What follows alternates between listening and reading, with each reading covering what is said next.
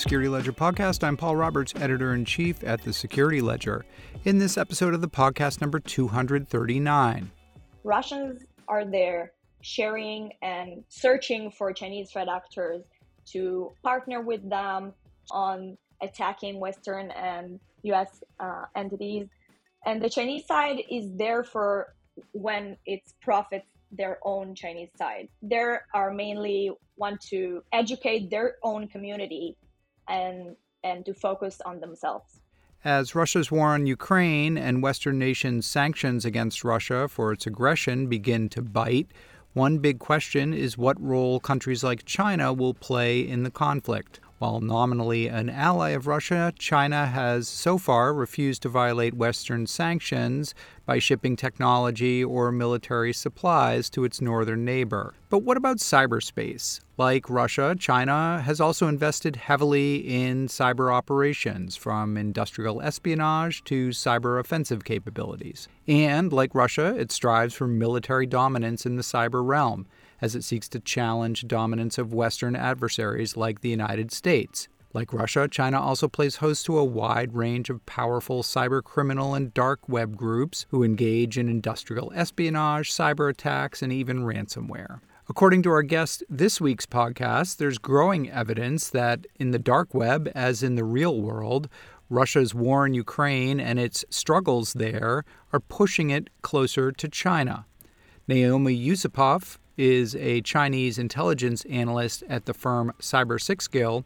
In this interview, Naomi talked about research she has conducted on the interactions between Chinese and Russian threat actors. Cyber6Gill has released a new report based on that research, The Bear and the Dragon, that found a similar dynamic is playing out among cyber threat actors in the two countries as between the two governments, with Chinese threat actors and cyber criminal groups anxious to benefit from the deeper experience of their Russian counterparts, but wary of deepening their ties and engagement with Russian cyber criminal actors too much.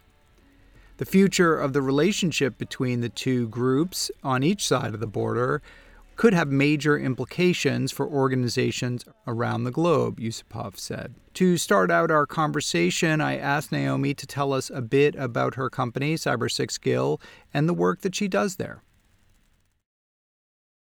So we're here with the Security Ledger podcast, and with us in the studio, we have Naomi Yusupov of Cyber6Gill. Naomi, welcome to Security Ledger podcast. It's great to see you. Thank you, Paul. Thank you for having me. It's great to have you here. And Naomi, for folks who are listening who aren't familiar with Cyber6Gill, could you tell us just a little bit about your company and also the work that you do there? Yeah, sure. So Cyber6Gill is a product company who focused on threat intel from the dark web. So we usually collect info and intelligence from the deep and dark web in different kind of markets. And the idea of the company is that we do take a proactive approach to threats on the cyber arena.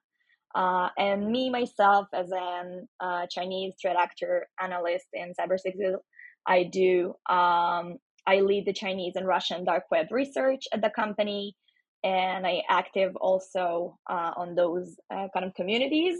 I speak Russian and Chinese, so I mainly specialize in Mandarin.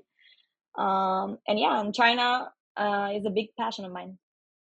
You know, you speak Chinese and Russian, and you really specialize in this deep and dark web threat actors. How do you develop that expertise and interest, and what's your kind of backstory? Yeah, so my backstory is kind of special in that matter that I'm Russian from home. Russian is my mother language. My parents are immigrants from Russia. And as for Chinese, I always specialized in languages, and because of this kind of home that I grew into, who speaks a lot of languages, I did had this attraction to languages, and I want to just learn Chinese.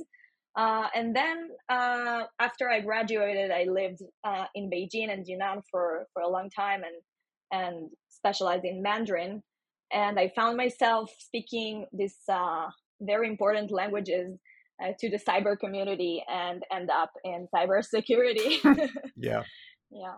Most cyber threat analysts out there don't have that background and maybe don't have experience like being a part of the Russian culture and society or having lived in China. Do you feel like that gives you any special insight into how these threat actors and threat groups operate, that you wouldn't have if you were merely, maybe coming from a more traditional, military background and having approached these threat actors from that standpoint, but not really having been immersed in the culture and language and all that other Yeah, stuff? of course. I think that culture has a lot of value in how threat actors think and what the things that motivates them. And if I didn't have this like a Russian background and Russian culture background, and even phrases and slang that the special like Google Hmm. Translate don't translate slang that people are actively Right. using on the dark web. So having this kind of background, having this language and culture idea helps me a lot also to interact with threat actors. How about on the Chinese side? Did living in China give you any insights in the work that you do now, and as you're monitoring these actors online? Yeah.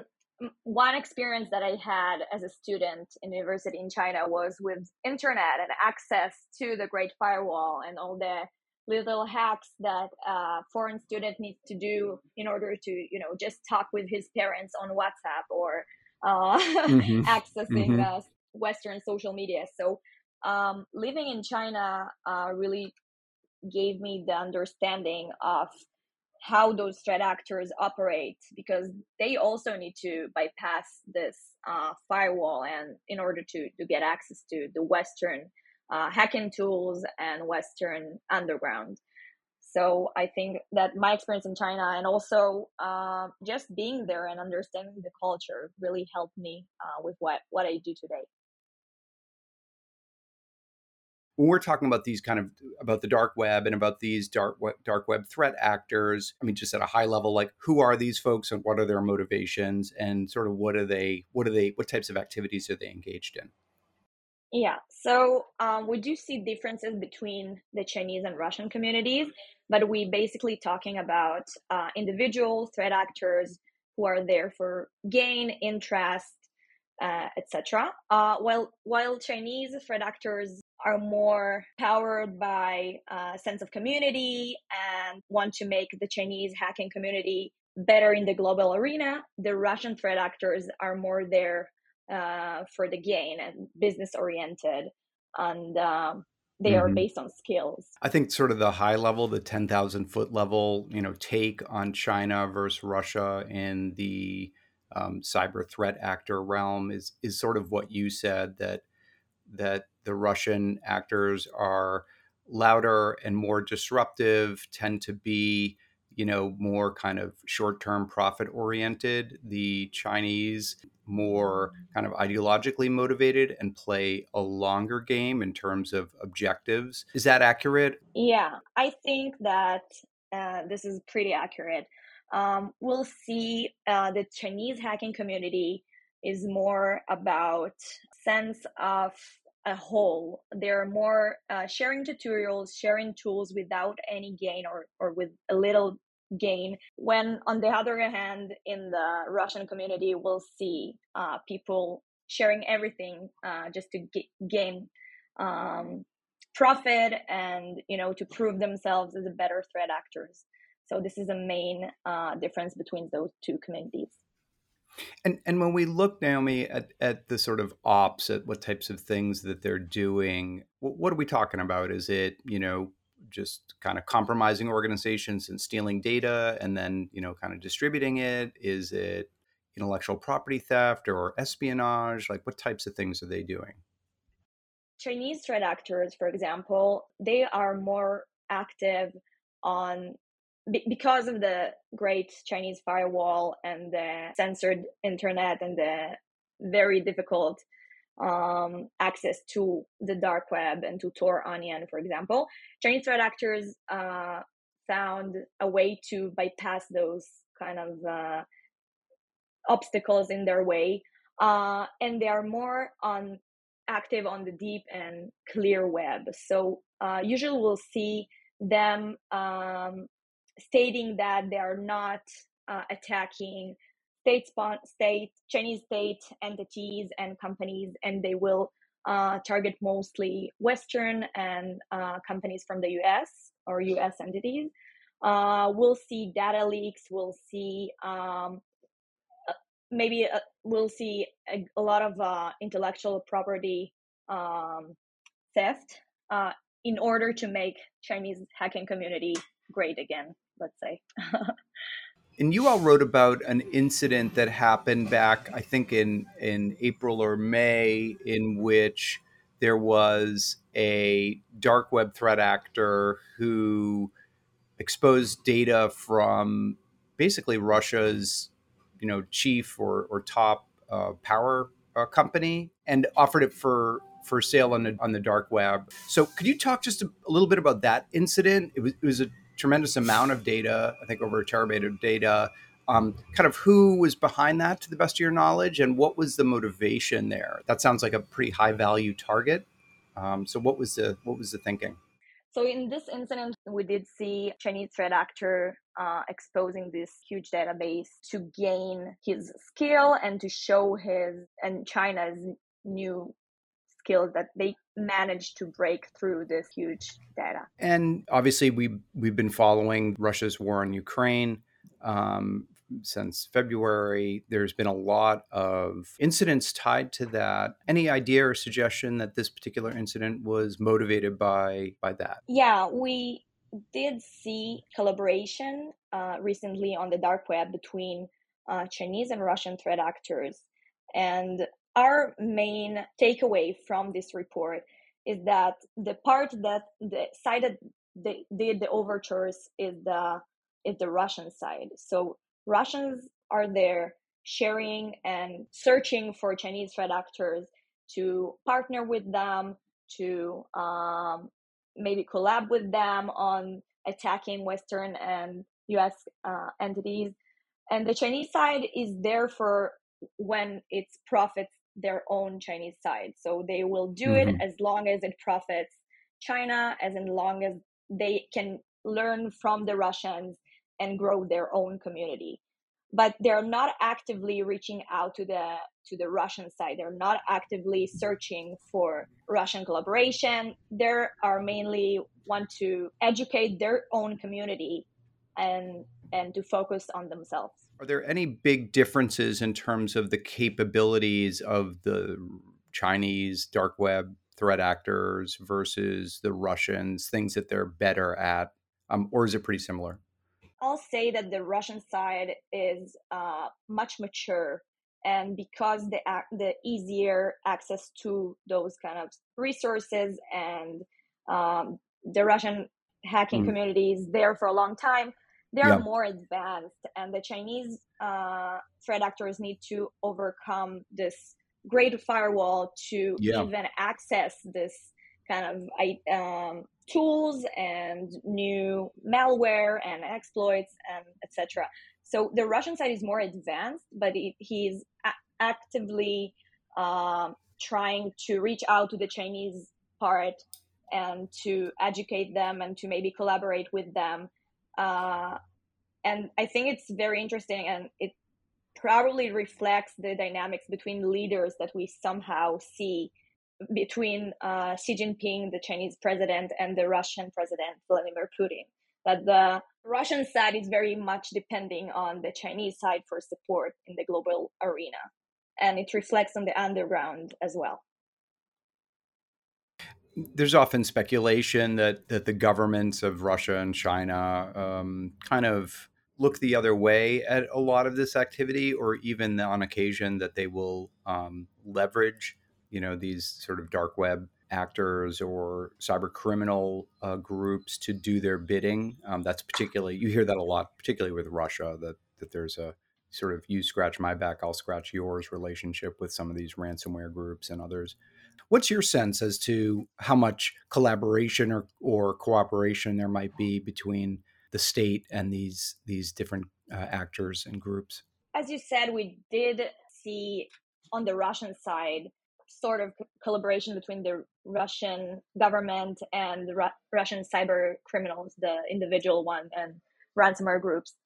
For example, we had RAMP ransomware group, which was a very interesting case because I'll just tell the story. But with Hmm. RAMP group, we had them, the Russian entity, the Russian government, sorry, had a collaboration with the US on arresting those cyber criminals from this RAMP ransomware group. Everyone was very shocked about this because until that point, the Russian government didn't attack and arrest Russian cyber criminals unless they're not attacking Russian entities. And they have like this unwritten rule that if you're not attacking us, the Kremlin, we're cool with everything you do. And so it was a really great example. And then all of a sudden they're arresting them with a collaboration with the US. So we did see Russian cyber criminals affected by this, and they're talking about maybe we should move to China.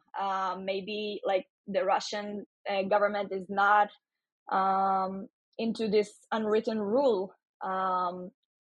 And as for the Chinese side, I think that most of those cyber criminals, indeed, because of the obstacles in their internet infrastructure, they are more active on the clear and deep web as a result of that. And because of this, they are more emphasizing that they are not attacking Chinese entities and Chinese government, and more attacking the enemies of the government or countries that are not friends with the government. One of the things I was reading your State of the Underground report, which is a report Cyber6Guild puts out on just kind of the year in review. So this is for 2021. And one of the things you talked about, first of all, was, huge increase in just the amount of ransomware activity and in terms of posts and activity online. But also more decentralized, so less reliance on big, dark web forums, and more kind of atomized, more just broken out into smaller forums. What is your take on where we are? Because there were certainly folks, there were a bunch of big takedowns related. I mean, you talked about one of them related to ransomware groups, and there were definitely people who were like, oh, the sort of the days of these, huge ransomware operations are ending. Where are we right now? What is the state of the dark web and the activity that's going on right now in mid 2022? What are you guys seeing? Yeah, so as you said, ransomware is a big and hot topic, and we do see a lot of ransomware attacks increase in the past year. But now we do see that ransomware groups are attacking smaller and, let's say, medium enterprises, and less of the bigger targets. And also we see ransomware groups, the bigger ones, splitting into smaller groups and individual ones. And this is a kind of a new trend we are seeing on the underground. Smaller groups that are attacking smaller and medium enterprises. You guys are a for-profit company. You sell your intelligence to companies to kind of help them with their own cyber defense. Connect the dots for me. Like, what should companies know about the types of things that Cyber6Guild is observing, and how do they operationalize it? How do they turn this intelligence into better defense against, attack or compromise? Yeah. So first of all, it's very important to understand the motives and the characteristics of each community in order to truly identify the threats they pose. And we, as a company, we believe in a proactive approach. So because of the more the after Corona era, everyone is on the internet. The cyberspace gets bigger every day, so everyone gets exposed and can potentially be threatened by cyber criminals and be attacked. So our approach as Cyber6Guild is that if you are aware of what's going on the underground, truly aware what's happening right now, if there someone leaking your endpoints, or someone leaking your credit cards, or someone leaking something that connects to your company, if you are aware of it today, you maybe save yourself in few months the headache of a ransomware attack or your company data leaked on the underground. You talk a lot about just the vulnerabilities that these groups are exploiting, in Fortinet, Cisco, VMware, Microsoft, kind of all the common platforms. We hear a lot more these days about shifting tactics, in particular, sort of supply chain based attacks and compromises of, let's say, common open source libraries and modules, and sort of the SolarWinds approach. Are you seeing any evidence just in your own monitoring of the deep and dark web, or the deep and clear web, that these groups are looking at those vectors as well as they look to gain access to companies, or maybe lots of companies, right? You target an open source project, you can potentially get your hooks into a lot of downstream consumers of that software. Is that something that you're seeing, or is it still mostly the same MO of exploitable vulnerabilities in public facing applications and that type of thing?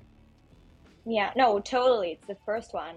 We do see a lot of people talking on the underground on different kind of vulnerabilities on those very exposed open source, maybe libraries, and very much of the latest 0 days, they were exposing those kind of vulnerabilities. For example, Log4j, it was a very common in everyone's library.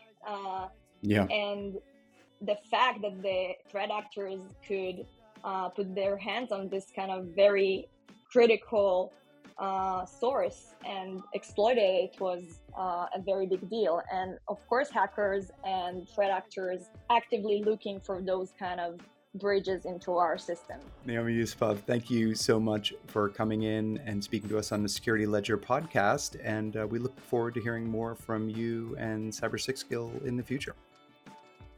Thank you, Paul. It was a pleasure. Naomi Yusupov is a Chinese intelligence analyst at the firm Cyber6gill. She was speaking about her company's new report, The Bear and the Dragon, analyzing the Russian and Chinese cyber criminal communities.